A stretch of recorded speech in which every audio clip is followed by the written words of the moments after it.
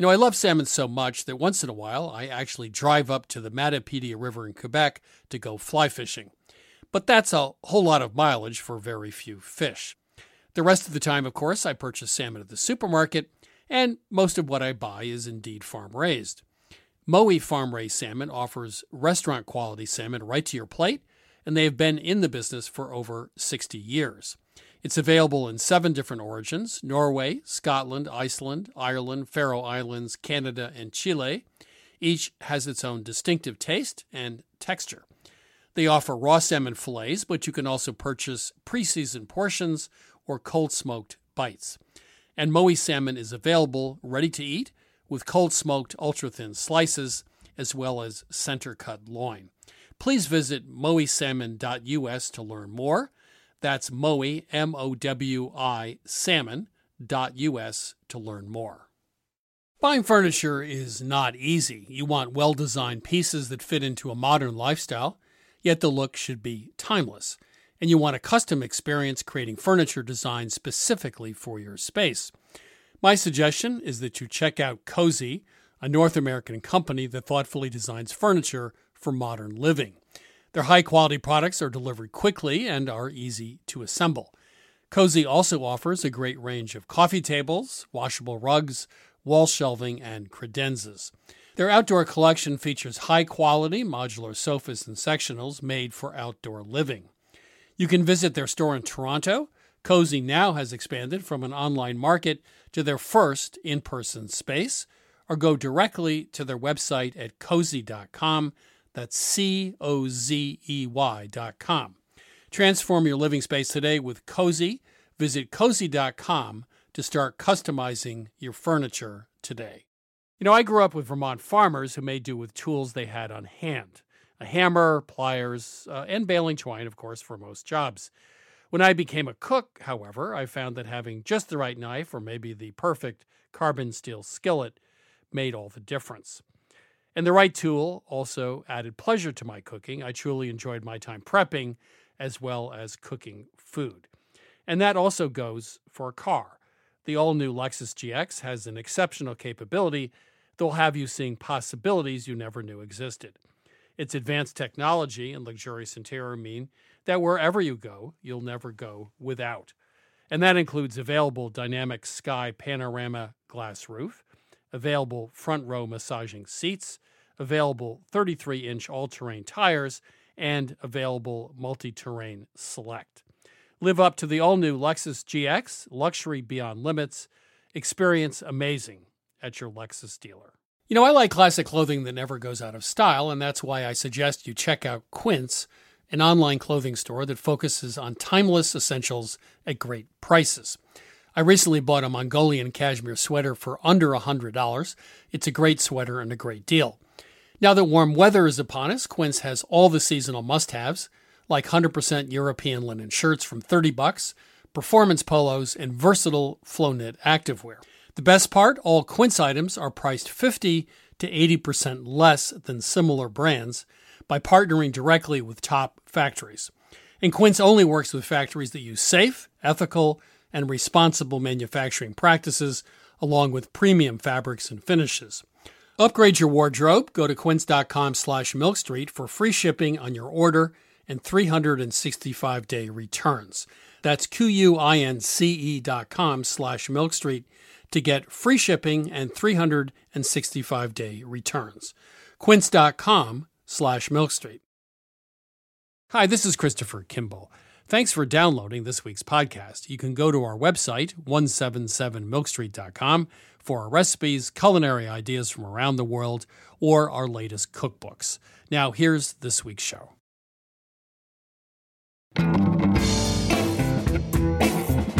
This is Milk Street Radio from PRX. I'm your host, Christopher Kimball. With over 1 million subscribers on TikTok, Alexis Nicole Nelson has turned her lifelong foraging hobby into viral entertainment. In her videos, she sings about the right way to eat a cattail, and she hunts for mushrooms in the parks around her home in Columbus, Ohio.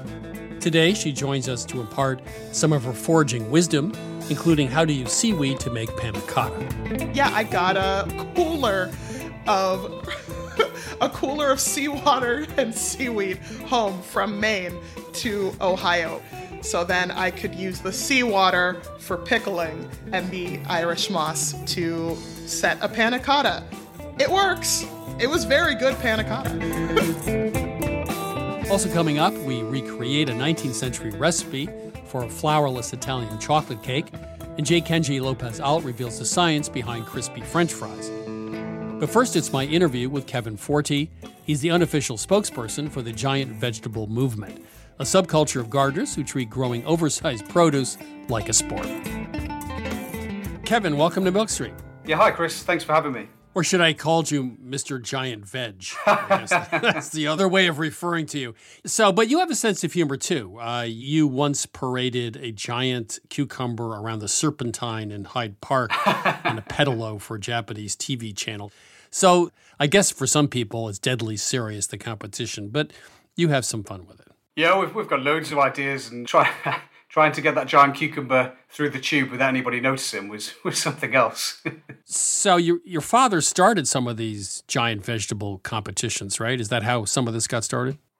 Yeah, so my dad started off the concept of giant vegetable growing in the early 80s in a pub in Cwmbran in South Wales. And it was essentially just over a pint and a bit of banter with the pub goers. And after one season, they decided to have a pumpkin onion contest. And what happened then is literally the pumpkins couldn't get through the pub doors. They had to get a bigger venue. So one of the things I noticed in doing a little research is it wasn't too long ago when 200-pound pumpkins might win a competition.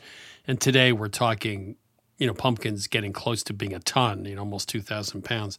So what are some of the techniques that have driven the giant veg community to go from a few hundred pounds to over 1,500 pounds in some of these items? Yeah, I think that's more about the genetics and the sharing of ideas and seed sharing throughout the world.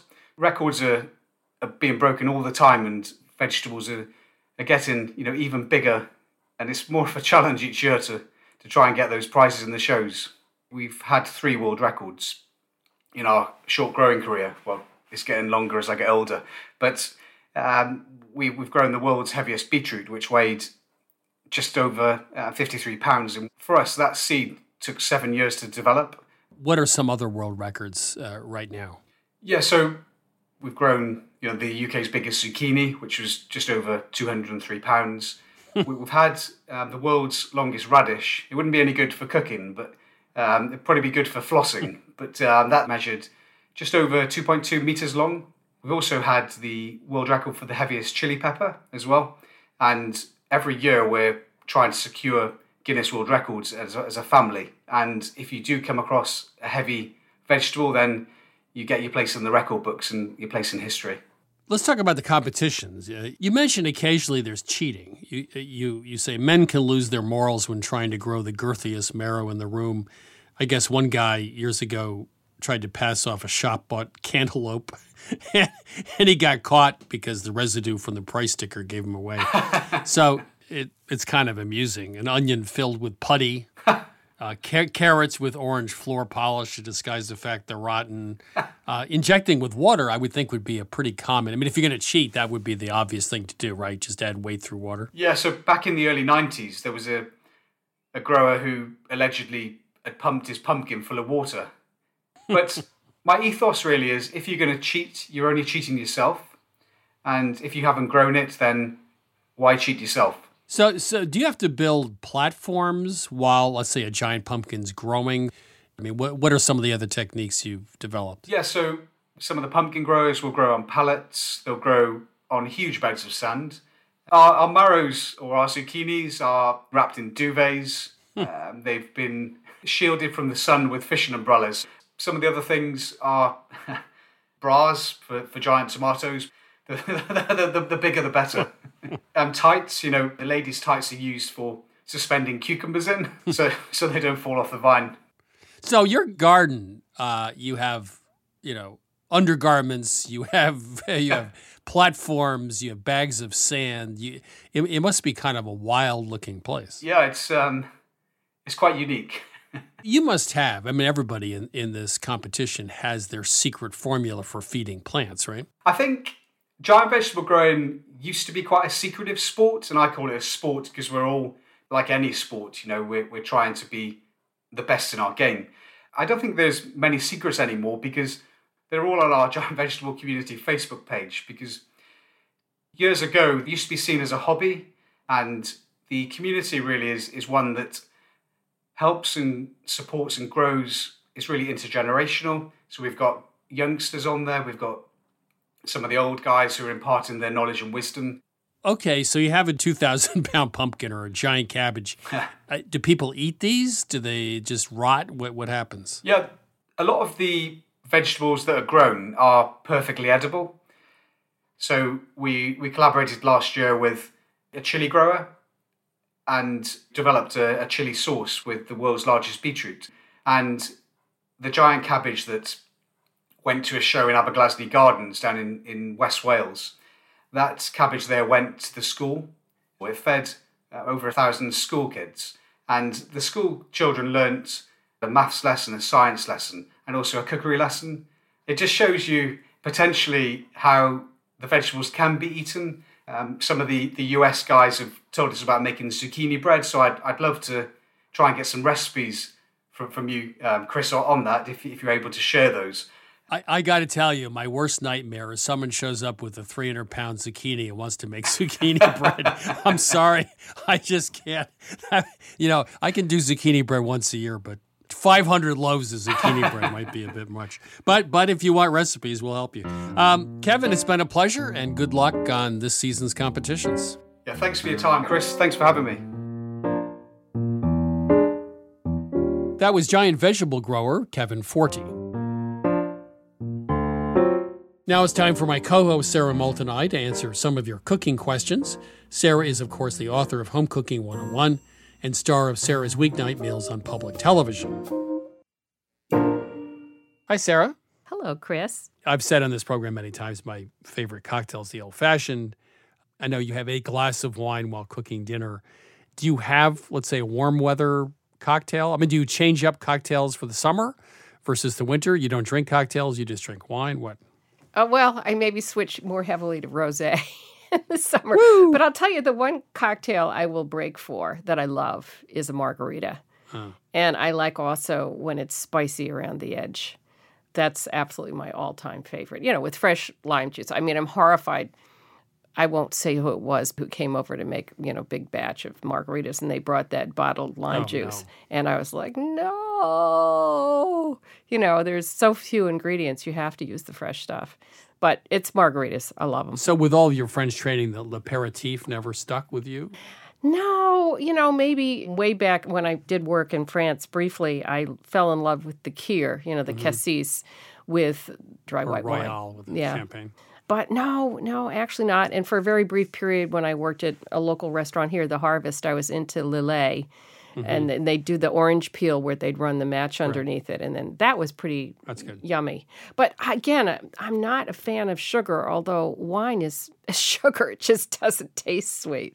So that's why I think I'm not a big cocktail person. I think the idea of the aperitif, which is a low alcohol, sort of appetite-inducing, 5 o'clock between work and play, that very nice, light, refreshing, slightly alcoholic drink, I think that's a great thing. Yeah, actually, I do agree. Maybe I'll have to check it out. Thank you. All right. So it's rosé for you, and it's gin for me in the summer. There we are. Okay. Let's take a call.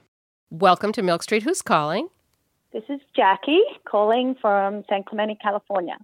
Hi, Jackie. How can we help you today?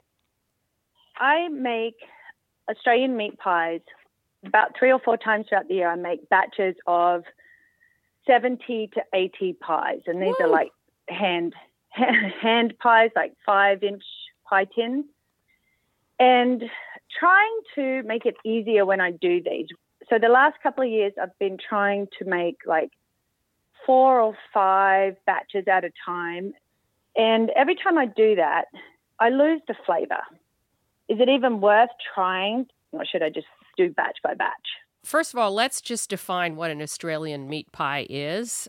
They're filled with, isn't it usually a ground meat mixture? Yeah, some are ground. There's all different varieties of meat, but I typically use chuck steak. It's basically like a stew wrapped in puff pastry. I would say this is a trial and error situation. The 3 times that I've tried it, I've written down what I don't get out of it. I crush up fresh peppercorns. I crush the coriander seed. I crush the celery seed myself in a mortar and pestle. Mm-hmm. But when I made it in the big batch, I think I did it by 4 batches. It tasted blander than what it should. In the pot that I was using, which was big, and maybe that's got something to do with it, I found the meat dried out a lot more. It wasn't as tender. If you're using a wider pot, for sure it's going to dry out faster because the liquid is evaporating faster. Do you cook it at a bare simmer, covered? Yes, I do the onion first and the garlic, and then, I put the meat, run it through some flour, and then I braise that, if you will, and then add all the spices, and then the stock and the soy, and then I leave it on a simmer for, most of the day, about 4 or 5 hours. Oh, that might be the problem right there. It's cooking too long. I would do it totally differently. I think I would use a page out of like an Italian stew. I would not brown the meat. I would not flour the meat. I do your sofrito, your onions, whatever, right? Put the meat in. Right. Put a small amount of liquid in. Get it up to simmer. Put the top on. Throw it in a 350 oven for like an hour. And then take the top off.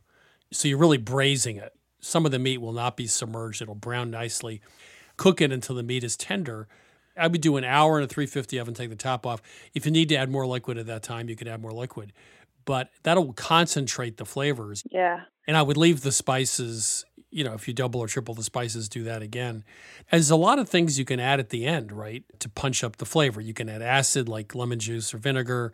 You can add fresh garlic or ginger. You can add a little more soy sauce. Adjust the flavor at the end. Before I put it into the pastry to bake. Yes. If I don't do the flour, how do I get that like gluggy gravy? You can do the flour on the meat, or you can add flour to the onions when you cook the onions as a base. Oh, I see. Then add the meat in the liquid. You've always used the same kind of chuck? Always, yeah. I was wondering if it might have something to do with the fat content too, but that's constant. I cut the fat off. Oh. Let me make another suggestion. Cook it with the fat on, but make sure you never let it boil. And then when it's done, cool it. The fat will go to the top. You can skim it off. Right. Fat is a conductor of flavor. Okay. All right. Take care. That was awesome. I appreciate that. Thank you so Take care, much. Jackie. Okay. All right. Bye-bye. Bye-bye. Bye. Welcome to Milk Street. Who's calling? Hi, this is Hannah Belaglavitz from Baton Rouge, Louisiana. How can we help you? I feel like I'm a pretty good cook. Like, when I have a recipe and things go well, the flavors are good. But when things go wrong in the kitchen, I just feel like my intuition is really bad. An example of this was recently I had some friends over and I was making pizza and it had asked for like a low moisture mozzarella. And one of my friends accidentally brought like regular fresh mozzarella. And instead of thinking it over, I made this pizza and we basically ended up with poached pizza. I had heard you had mentioned maybe sticking to 12 recipes, but I love cooking lots of different things. So how can I improve my intuition? What I do in the kitchen is when I'm confronted with that, I step away. I'll actually leave the kitchen sometimes and walk around and come back because my first thought is always the wrong thing. I see something going wrong. I go, okay, I'll do this. And then if I take in 10 seconds to think, I would have made a better choice. Not to get too personal, but does this only happen to you in the kitchen or when you're confronted with a decision, does this happen a lot outside of cooking? I am a classical musician, and I feel like most of what I do is I have to see what's on a page and translate it into sound that's musical. And so I feel like it's one of those things where it's happening in the moment, and you do have to make a split decision. Well, that's interesting. Like if something goes wrong. Right. What instrument do you play? I play trombone. Wow. So you're playing. Are there times when things go wrong or you have to make a split decision in a performance? Oh, absolutely. So let's say somebody plays something that you're not expecting, like maybe somebody else makes an error. Right. And then you have to decide, do I go with that person or do I go with the rest of the group? when in doubt, lay out is usually my. So that actually matches what you said about cooking as well. Well, okay, here's my suggestion. When that happens, walk to your front door of your house and back to the kitchen, and then make a decision. I'm serious, actually. I just find 10 or 15 seconds makes all the difference, and I've trained myself to do that sometimes, not all the times. Sarah, do you have advice? You seem like you're a more thoughtful person than I am. So. Well, let me just first start by saying some of the best things we have in food were mistakes. Julia Child used to say, never apologize, never explain, just sort of reposition. And nothing is irretrievable unless you burn it. Julia's first choice is don't fix it, just restate it. Reposition it. So if your souffle falls, call it pudding cake. The other thing I will leave you with is, I've cooked a lot of bad food in my time. No one remembers 24 hours later. I mean, that's the great thing about food. It just disappears from the memory. And so unlike a piece of art. So, when I've served something that just wasn't very good, I just didn't worry about it because I knew 2 days later, nobody's going to remember. So, pause for 10 seconds. We'll pause for 10 seconds. Thank you so much. Yeah, and thanks for the information about the trombone, too. Take care. That was interesting. That was great. Bye-bye. Bye. Bye. This is Milk Street Radio. If you need a hand in the kitchen, give us a ring anytime. 855-426-9843. That's 855-426-9843. Or email us at questions@milkstreetradio.com. Welcome to Milk Street. Who's calling? Pam Solka. How can we help you? I am trying to figure out how to do a recipe that I remember from my childhood. My sister's 60th birthday is coming up, and it's actually her favorite cookie, a hermit cookie, not a bar, that we got at a bakery on Cape Cod. And I remember it very particularly as being very chewy and brown with raisins, but it had kind of like a brownie top. Now, the regular hermits tend to be a little on the cakey side, and they're bar cookies. Correct. This is not like a bar cookie, right? This is not like a bar cookie. It's a little more like a brownie cookie, but there's definitely no chocolate in it. Yeah, I think probably to get a different texture, it depends on how you deal with the butter and the eggs and the sugar, about whether you whip them together or you melt them. Right. So my guess is the regular hermits that I've made too deal with that very differently, and that these maybe use more melted ingredients, like melted butter, for example. So instead of taking butter and sugar and whisking it till it gets very light, you'd probably melt the butter, and that's how you get a moister cookie with a shiny top, more like a chocolate drop cookie. So would you blend the sugar and the butter kind of like a brownie and beat the butter and sugar to ribbon stage? I think I put the dry ingredients in a bowl, whisk the eggs and sugar in a mixer, and then I would add melted butter and then fold in the dry ingredients. That's what I would do. Ah. Melting butter is what's going to give you what you want versus, beating the butter, right, Sarah? Don't you think it also has something to do with beating the eggs and sugar and getting some volume there? That was my thought, and that's what I tried. But the recipes that I've found so far only have 1 or 2 eggs, and I couldn't get the volume with only 1 or 2 eggs.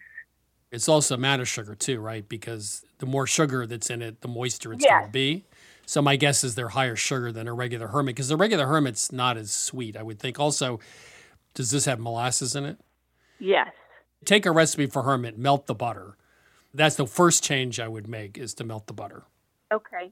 But I would also up the eggs and beat the eggs and the sugar and the molasses together till they're thick and creamy. I would do that. Okay, add the molasses there. Mm-hmm. Yeah. I do make a brownie cookie that you add white sugar to the eggs. Would brown sugar act the same way? Because my inclination is to use brown sugar. I would use white sugar and also molasses. If you have molasses, you don't have to worry about the brown sugar. Yeah. Because really, okay. brown sugar is nothing more than granulated sugar with molasses in it. Right. Okay. Oh, that helps a lot. But you want the straight molasses taste anyway. I think it's both. Right. I think it's both what Chris said and also the beating of the eggs and the sugar. Best of luck. Okay, Pam, we're rooting for you. Thank you so much. Bye-bye. Bye-bye. You're listening to Milk Street Radio. Up next, we go foraging with Alexis Nicole Nelson. That's right up after the break.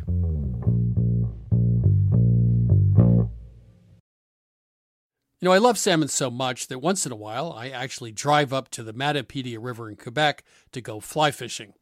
But that's a whole lot of mileage for very few fish.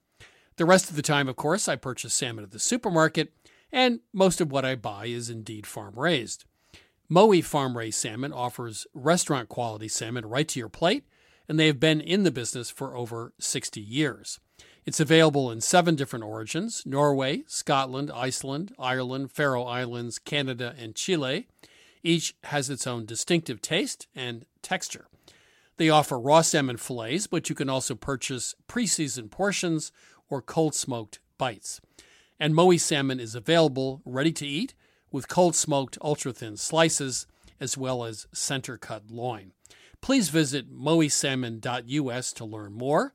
That's Mowi, M-O-W-I, salmon.us to learn more. This is Milk Street Radio. I'm your host, Christopher Kimball. Right now, it's my interview with forager and TikTok star Alexis Nicole Nelson, also known online by the username Black Forager.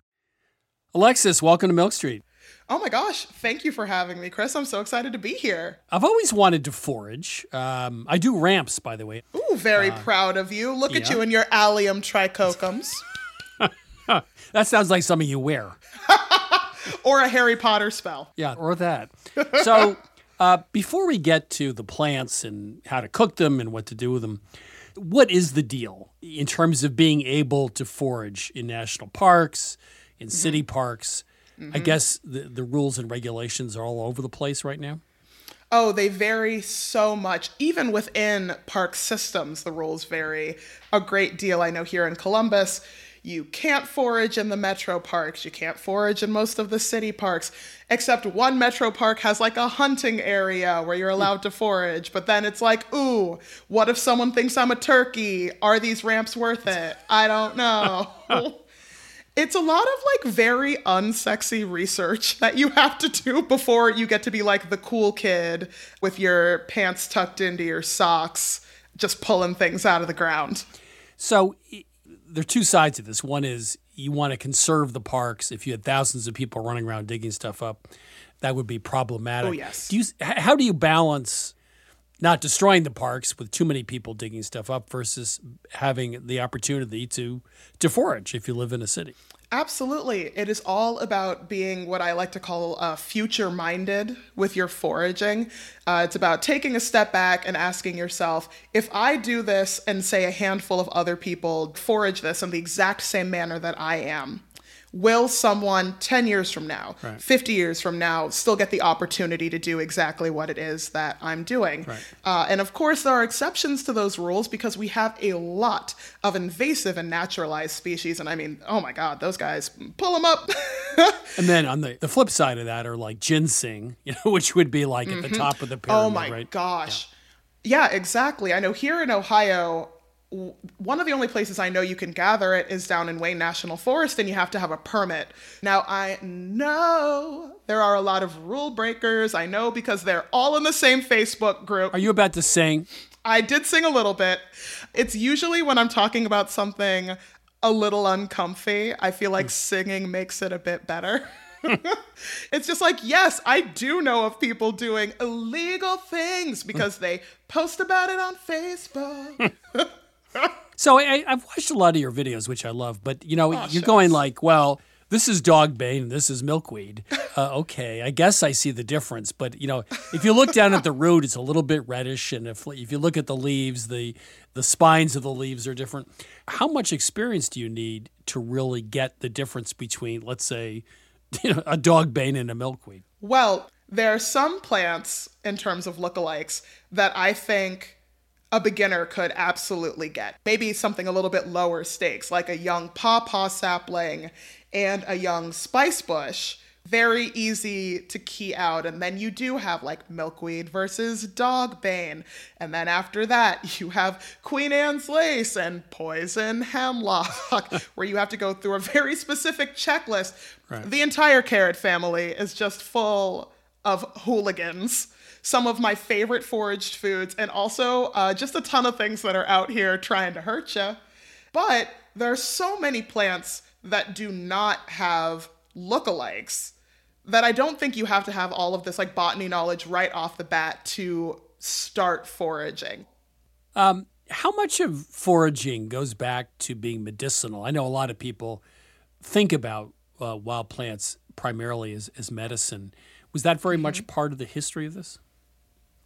Oh, I think so much of the history of foraging and so much of what foraging still is for a lot of people does link back to health and does kind of link back to this idea that thousands and thousands and thousands and thousands of years ago, before agriculture was really established globally, humans did have this constantly rotating diet of things coming in and out of season, pretty much with like each passing week. And a kind of feeling that eating that way and having that kind of variety helps health-wise. I have my like handful of plants that I love for what they do medicinally, but for me, I just really like food. I love food. I love the constant variety that foraging brings into the kitchen, and I love the connection to place that you have to foster to kind of be a foraging cook. You talked about the best meal you've made with chicken of the woods or hen of the woods mushrooms. You also mentioned you dehydrate them and make jerky. Oh, yeah. I love mushroom jerky. Do you use any seasonings with that like you would with meat jerky? Oh, absolutely. Otherwise, it's just going to taste like a hunk of forest. So I used wild grape vinegar that I made myself, a little bit of soy sauce, a little bit of olive oil, and then just a ton of forage spices, some bladderwrack seaweed salt, which I put on like everything savory that I make, some spice bush berries, which are just like a little Midwestern delicacy. And it was so good. What about some of the odd in the best possible sense plants? I mean, Irish moss I ran into in Jamaica, and you have a video about it. Could you just describe where you got it and what it does? Absolutely. So Irish moss is Chondrus crispus, for anyone who's getting down with the binomial nomenclature. It just washes up on the beach a ton. And historically, it has been used to thicken a lot of milk-based desserts because it has carrageenan in it, and it's a really good thickener when it is exposed to protein. And I thought it would be really fun to make a panna cotta with it. And yeah, I got it off the coast of Maine. Took a cooler of seawater and seaweed home from Maine to Ohio. So then I could use the seawater for pickling, and then I could use the bladderwrack seaweed as a spice and use the Irish moss to set a panna cotta. It works. It was very good panna cotta. Were people staring at you on the beach while you were harvesting the Irish moss? We went on a rainy day specifically so that wouldn't happen. Now, what about cattails? I saw you did have a video of cattails. What do you do with cattails? What don't you do with cattails? I'm just going to turn into a cattail commercial. They call them the supermarket of the swamp for a reason. So during the winter, when not a whole lot else is going on, you can go and dig up the rhizomes. They're very starchy, so you can cook them up like you do with your other starchy, more tuberous veggies. This time of year, they are sending up shoots, and so you can pull those shoots out and eat the cattail hearts. I think they taste a lot like sweet corn, so I will make like little cattail fritters, like you would make corn fritters. And then before the cursed hot dog turns brown, the kids on TikTok hate this. They want to eat it when it's brown. You can't. You have to harvest it when it's still green. If you eat the cursed hot dog when it is brown, all of those compacted seeds are just gonna shoot into your mouth, and it will not be a pleasant experience. Don't do it. This has been a PSA. What about weird names? Hairy bittercress. What's hairy bittercress? Hairy bittercress is Cardamine hirsuta, and I hate the name hairy bittercress because it is not a hairy green, and I think it is phenomenal. Makes a great pesto. I want to talk to who is naming the plants.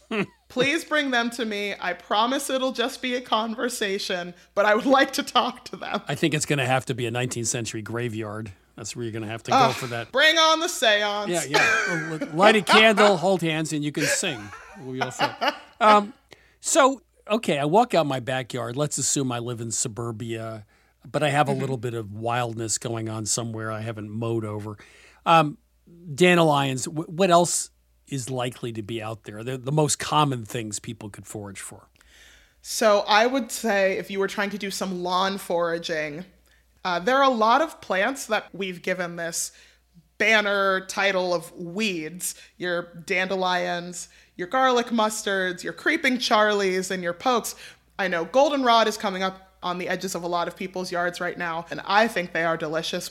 It's free food growing in your yard, and you're just going to go ahead and spray Roundup on them. So I should bring you to Vermont because we have acres of goldenrod in August. And they are considered weeds. I mean, everyone wants to get rid of goldenrod. Which I think is insane. 1, they're beautiful. 2, the pollinators love them. 3, they make a killer tea. I know tea isn't exciting.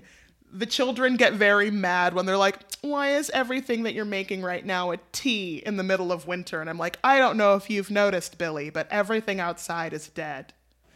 I mean, when you say children, are you referring to your TikTok followers? To my TikTok following, which honestly, the average age is not that much younger than me. I really have to stop calling them children. So, practically speaking, when people watch your TikTok videos, which are incredibly entertaining, do you expect people to go out and forage? What do you hope is the result from all of this? My hope is that after watching my videos, they go for a walk in their neighborhood, and even if they don't necessarily see the plant that I was talking about, they start noticing different plants. I have a lot of New Yorkers who are just like, my world isn't fanciful and magical like yours in Ohio. I'm a New Yorker. And I'm just like, have you been to the northeast corner of Central Park? Have you seen the sumac? Have you seen the blackberries? One of your fans wrote, because of you, while I was out walking, I recognized this plant, and it made me feel like my neighborhood was a cooler and happier place. That sort of brought me up short because I didn't think about foraging as making you rethink the neighborhood you live in.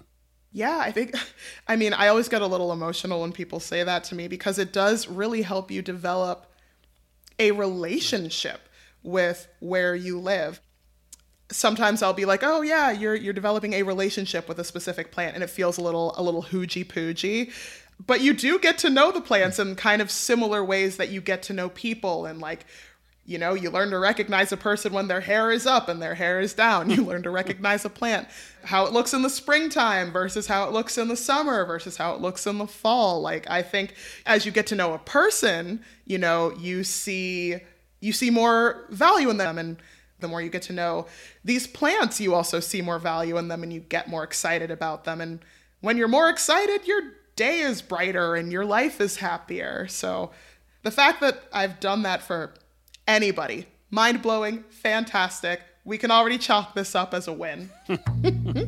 Alexis, it's been a great pleasure, and I learned a bunch of stuff too. Thank you so much. Oh my gosh, thank you. This was so much fun. That was forager Alexis Nicole Nelson. You're listening to Milk Street Radio. It's time to chat with Lynn Clark about this week's recipe, Italian flourless chocolate cake. Lynn, how are you? I'm great, Chris. You know, about a year and a half ago, I was traveling in northern Italy, in Bologna, and we traveled outside of Bologna, and on one Sunday, we had lunch at a small restaurant, Da Mognai, actually. We had some lovely soup and some meat and some other things, but dessert was a one-layer chocolate torta called a torta Barozzi. And it really struck me because it was simple, but I really loved the texture. And it wasn't too dry, it wasn't too wet. It was chocolatey, but not overly so. It turns out this is a dish, I guess, invented in the late 19th century and made by a bakery in another town, Vignola, not too far away.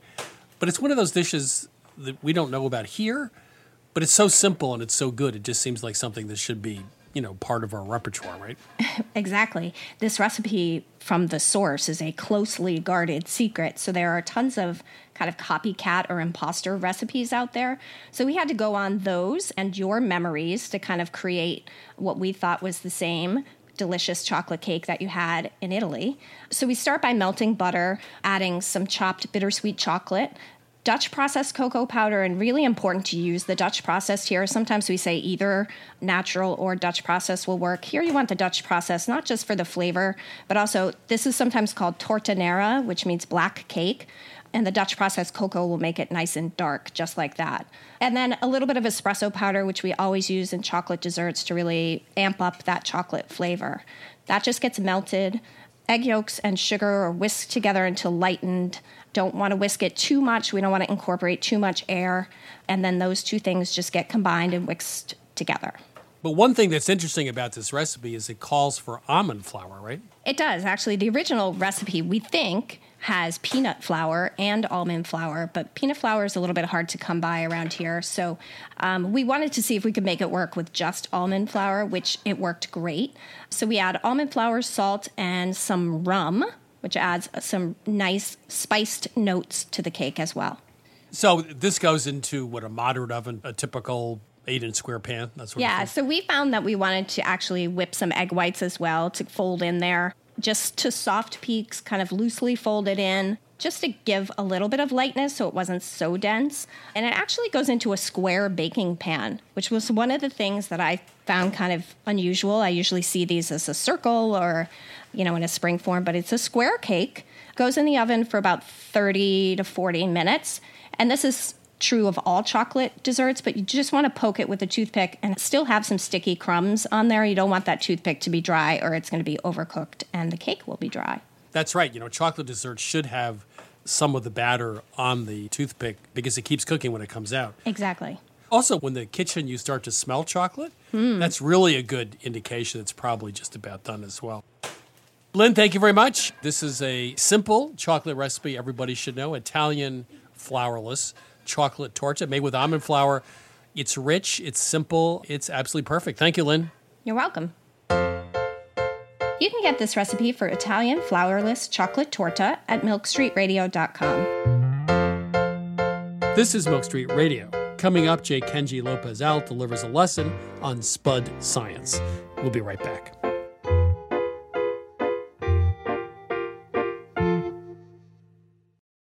I grew up with Vermont farmers who made do with tools they had on hand. A hammer, pliers, and baling twine, of course, for most jobs. When I became a cook, however, I found that having just the right knife or maybe the perfect carbon steel skillet made all the difference. And the right tool also added pleasure to my cooking. I truly enjoyed my time prepping as well as cooking food. And that also goes for a car. The all-new Lexus GX has an exceptional capability that will have you seeing possibilities you never knew existed. Its advanced technology and luxurious interior mean that wherever you go, you'll never go without. And that includes available dynamic sky panorama glass roof, available front row massaging seats, available 33-inch all-terrain tires, and available multi-terrain select. Live up to the all-new Lexus GX, luxury beyond limits.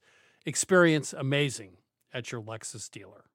I love salmon so much that once in a while I actually drive up to the Matapedia River in Quebec to go fly fishing. But that's a whole lot of mileage for very few fish. The rest of the time, of course, I purchase salmon at the supermarket, and most of what I buy is indeed farm-raised.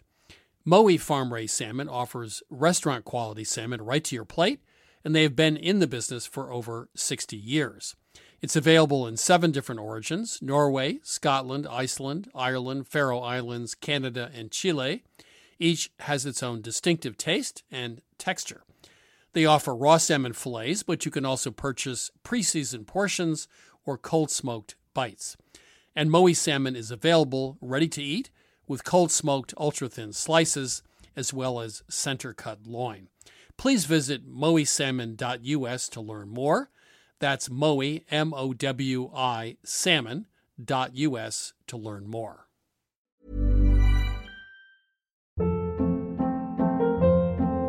Hold up. What was that? Boring. No flavor. That was as bad as those leftovers you ate all week. Keke Palmer here, and it's time to say hello to something fresh and guilt-free. HelloFresh. Jazz up dinner with pecan-crusted chicken or garlic butter shrimp scampi. Now that's music to my mouth. HelloFresh. Let's get this dinner party started. Discover all the delicious possibilities at HelloFresh.com. Mom deserves the best, and there's no better place to shop for Mother's Day than Whole Foods Market. They're your destination for unbeatable savings, from premium gifts to show-stopping flowers and irresistible desserts. Start by saving 33% with Prime on all body care and candles. Then get a 15-stem bunch of tulips for just $9.99 each with Prime. Round out Mom's menu with festive rosé, irresistible berry chantilly cake, and more special treats. Come celebrate Mother's Day at Whole Foods Market. Hi, I'm Daniel, founder of Pretty Litter. Cats and cat owners deserve better than any old-fashioned litter. That's why I teamed up with scientists and veterinarians to create Pretty Litter. Its innovative crystal formula has superior odor control and weighs up to 80% less than clay litter. Pretty Litter even monitors health by changing colors to help detect early signs of potential illness. It's the world's smartest kitty litter. Go to prettylitter.com and use code ACAST for 20% off your first order and a free cat toy. Terms and conditions apply. See site for details. I'm Christopher Kimball, and you're listening to Milk Street Radio. Right now, Sarah Moulton and I will be answering a few more of your cooking questions. Welcome to Milk Street. Who's calling? Kate from Des Moines, Iowa. How can we help you today? My mom and I, we enjoy watermelon salads, but the watermelon hasn't really been great. It's been kind of mushy and mealy. And I had seen on a couple of different websites that you can firm up the texture of watermelon with an acid like a citrus, or I would assume a mild vinegar. Kind of thought it might be something akin to pickling, but I don't really know. I haven't seen it anywhere that I would trust, like a cookbook or anything. It's just been on a couple of websites here and there. Well, I guess, pickled watermelon rind is popular in Vermont, so I grew up with that. But if you're going to use this in a salad, a mushy watermelon's a mushy watermelon. There's nothing you can do. Yeah. Now, the question, obviously, is are you buying watermelon in season when they're grown locally, or are these being flown in from somewhere else? See, that's part of the issue. We're kind of down to supermarket watermelons. Right. And the quality is going to be iffy at best. Yeah, I would definitely only do it with a good local watermelon, because the stuff, I won't mention store names, but in some fancy stores, everything looks great, and then you taste it and realize, I just had some carrots. My kids, we just cut up some carrots for them before dinner, and I put one in my mouth and spit it out because it was orange, but that was about it. With a blindfold, I could never have told you what it was. Yeah. One tip with fruit, especially watermelon, is it should be very heavy. I mean, it should feel heavy. Mm-hmm. And then it's going to be good. Same with grapefruit. I go through a lot of grapefruit. You want the ones that they just feel heavy for their size. They don't feel light. That's just a buying tip. But for a salad, I would do it at the end of summer when you have watermelons locally. I mean, Sarah? Another question I had is, I'm assuming that you buy it whole, right? You don't buy it cut? Yes. I mean, it's always a big popular idea, but in practice, it just hasn't gone very well. When I used to have a show on the Food Network, we did a segment with the Watermelon Council, and they said one really important thing when you're buying a watermelon is to make sure there's a huge yellow spot somewhere on it. That's the side of the watermelon that was on the ground and didn't develop any chlorophyll because it wasn't exposed to the sun, and that means it got to full ripeness. So it should be heavy, it should have a yellow spot, you should buy it whole. I agree with Chris. A mushy watermelon is a mushy watermelon. Turn it into a smoothie. Make it into watermelon ice cubes, but I wouldn't use it in a salad. I mean, it's like don't make strawberry shortcake in February, right? Right. Yeah. It's just not going to work out too well. Right. Kate, thank you so much for calling. Yes. Oh, you're welcome. Thank you. Thanks. Yeah, take care. You too. This is Milk Street Radio. If you're stuck in a cooking rut, give us a call. Our number is 855-426-9843. That's 855-426-9843. Or email us at questions@milkstreetradio.com. Welcome to Milk Street. Who's calling? Hey, this is Colin in Miami. How can we help you? A problem I've run into is sourcing an ingredient. I really enjoy eating braised boneless beef short ribs, but when I go to the store, I can't seem to find them. In fact, today I went to the store, I asked the butcher, and he said, we only get those occasionally, and it's not something we can order, and pointed to me to beef short ribs with the bone in. And I'm wondering, should I just buy those and cut the bones out, which is a lot of work, or is there something else I should be doing to get these things? Unfortunately, you've stumbled into the most confusing cut of meat ever. Let's start at the beginning. The chuck is the forequart of the animal, and it contains the first 5 ribs. Then you get to the rib section, right? And then you go down to the loin. Sometimes boneless short ribs are just the meat sort of at the chuck end, the front end of the rib section. And they're not really ribs per se. They're just cut from all that extra meat that's sitting on top of the ribs. There's probably 4 or 5 ways to cut short ribs, some of which really are not ribs at all. So what you're really looking for is a particularly fatty cut of meat, right? The point about short ribs is you cook them low and slow. They're incredibly meaty, have great flavor. You can substitute something else which has a tremendous amount of fat, like a chuck eye roast, for example. You could almost take a cut from there as a boneless short rib because it's going to be very similar. But if you can't find boneless short rib, that's what I would do. I would go to the butcher and ask about chuck eye roast and see if that's close, because they can certainly find that. Sarah? First of all, I wanted to ask you, Colin, why don't you want to cook them on the bone? I was just following recipes. For example, the pasta genovese recipe in a recent issue of the magazine, which called for boneless beef short ribs. Well, okay, I got that. But let me just say that if you cook them low and slow, the bone falls out anyway. I think in that recipe, which is lots of onions with the short ribs, the way you prep the recipe, the bones don't really work. Okay. You have to prep the meat ahead of time. I cook short ribs all the time, and I always cook them on the bone. And last week, I went to buy some, and I noticed they had something called boneless short ribs. I was like, what the heck is that? And he said, it's a Denver steak. And I said, oh, where's that come from? He said, the chuck, pretty much like what Chris was just saying. I said, what's the difference? Why would you cook a Denver steak versus a short ribs? And he said the short ribs on the bone tend to be fattier. That's why in the Genovese, you would not want bone in, because all that fat's going to ruin the sauce, which then goes over pasta. A chuck eye roast would be my vote, because that's right. That would be about what you want. If I do the option for the bone in, if the recipe's by weight, I would need to go to a higher weight. So how much higher weight would I go with the bone? If you're just going to make short ribs, it's fine. But if short ribs are an ingredient in a sauce with lots of other things going in it, and that extra fat's going to be problematic. But to answer your question, which we didn't do, the bones are going to be about, 25%? Yeah, that sounds about right. So you'd need to order that much more. All right. All right, take care. Thank you very much. Thanks for calling. I appreciate it. Okay. Bye-bye. Bye-bye.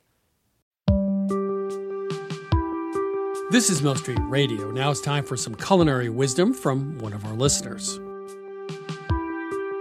Hi, my name's Kim. I'm calling you from Cincinnati, Ohio. I do a lot of cooking, and I have a lot of company at the same time, sometimes when I'm preparing my dishes. And because I'm right-handed, if I'm adding ingredients to a bowl, I put everything I've not used on the right side. Then as I've entered it into the bowl, I put the jar or container on the left side of the bowl, so that if I get caught up in conversations or questions from my kids, I don't get sidetracked on what I have and have not entered into the bowl. Enjoy. Bon appetit. By the way, if you'd like to share your own cooking tip on Milk Street Radio, please go to 177milkstreet.com/radio tips.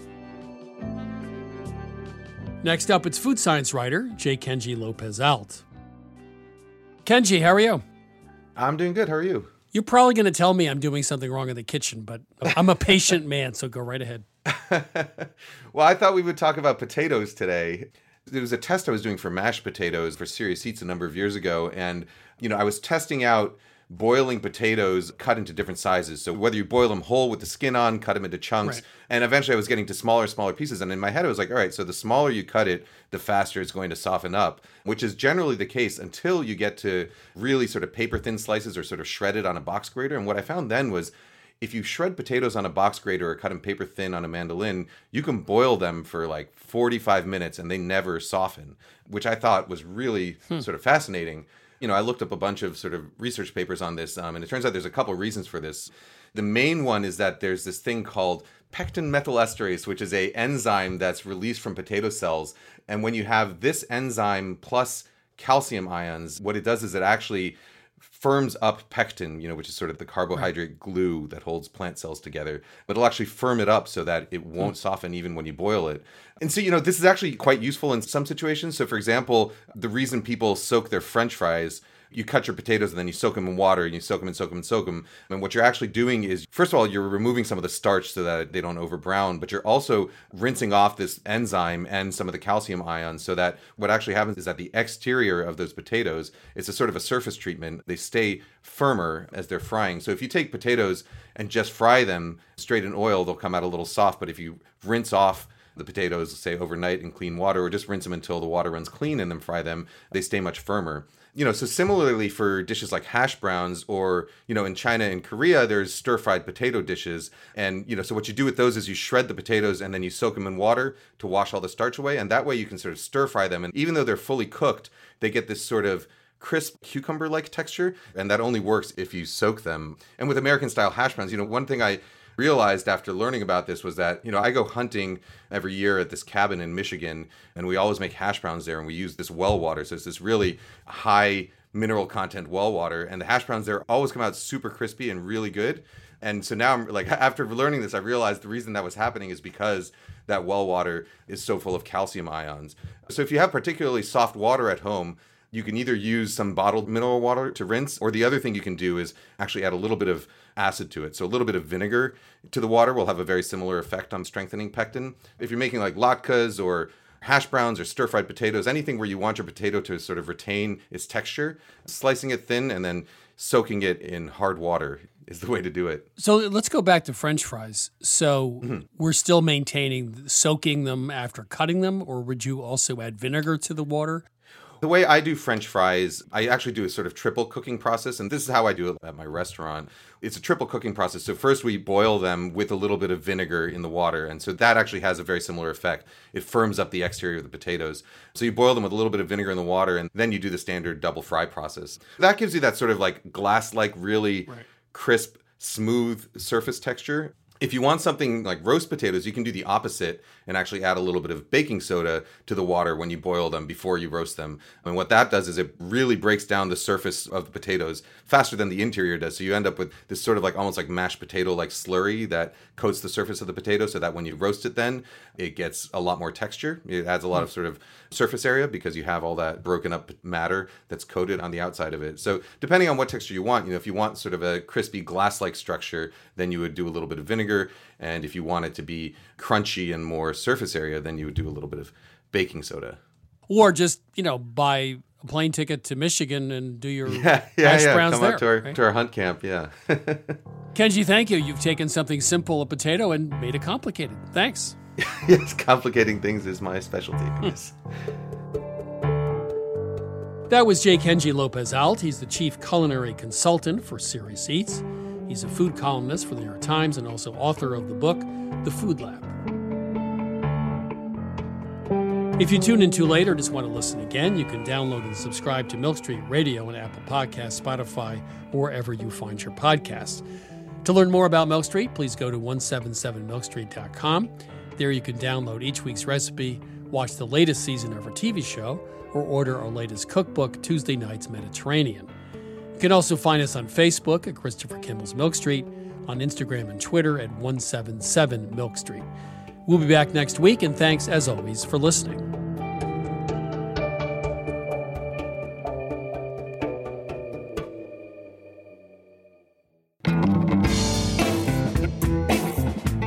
Christopher Kimball's Milk Street Radio is produced by Milk Street in association with GBH, executive producer Melissa Baldino, senior audio editor Melissa Allison, producers Sarah Clapp and Jason Tereski, production assistant Amelia McGuire, and production help from Debbie Paddock. Additional editing by Sydney Lewis. Audio mixing by Jay Allison at Atlantic Public Media in Woods Hole, Massachusetts. Theme music by Two Bob Crew. Additional music by George Brandel Egloff. Christopher Kimball's Milk Street Radio is distributed by PRX.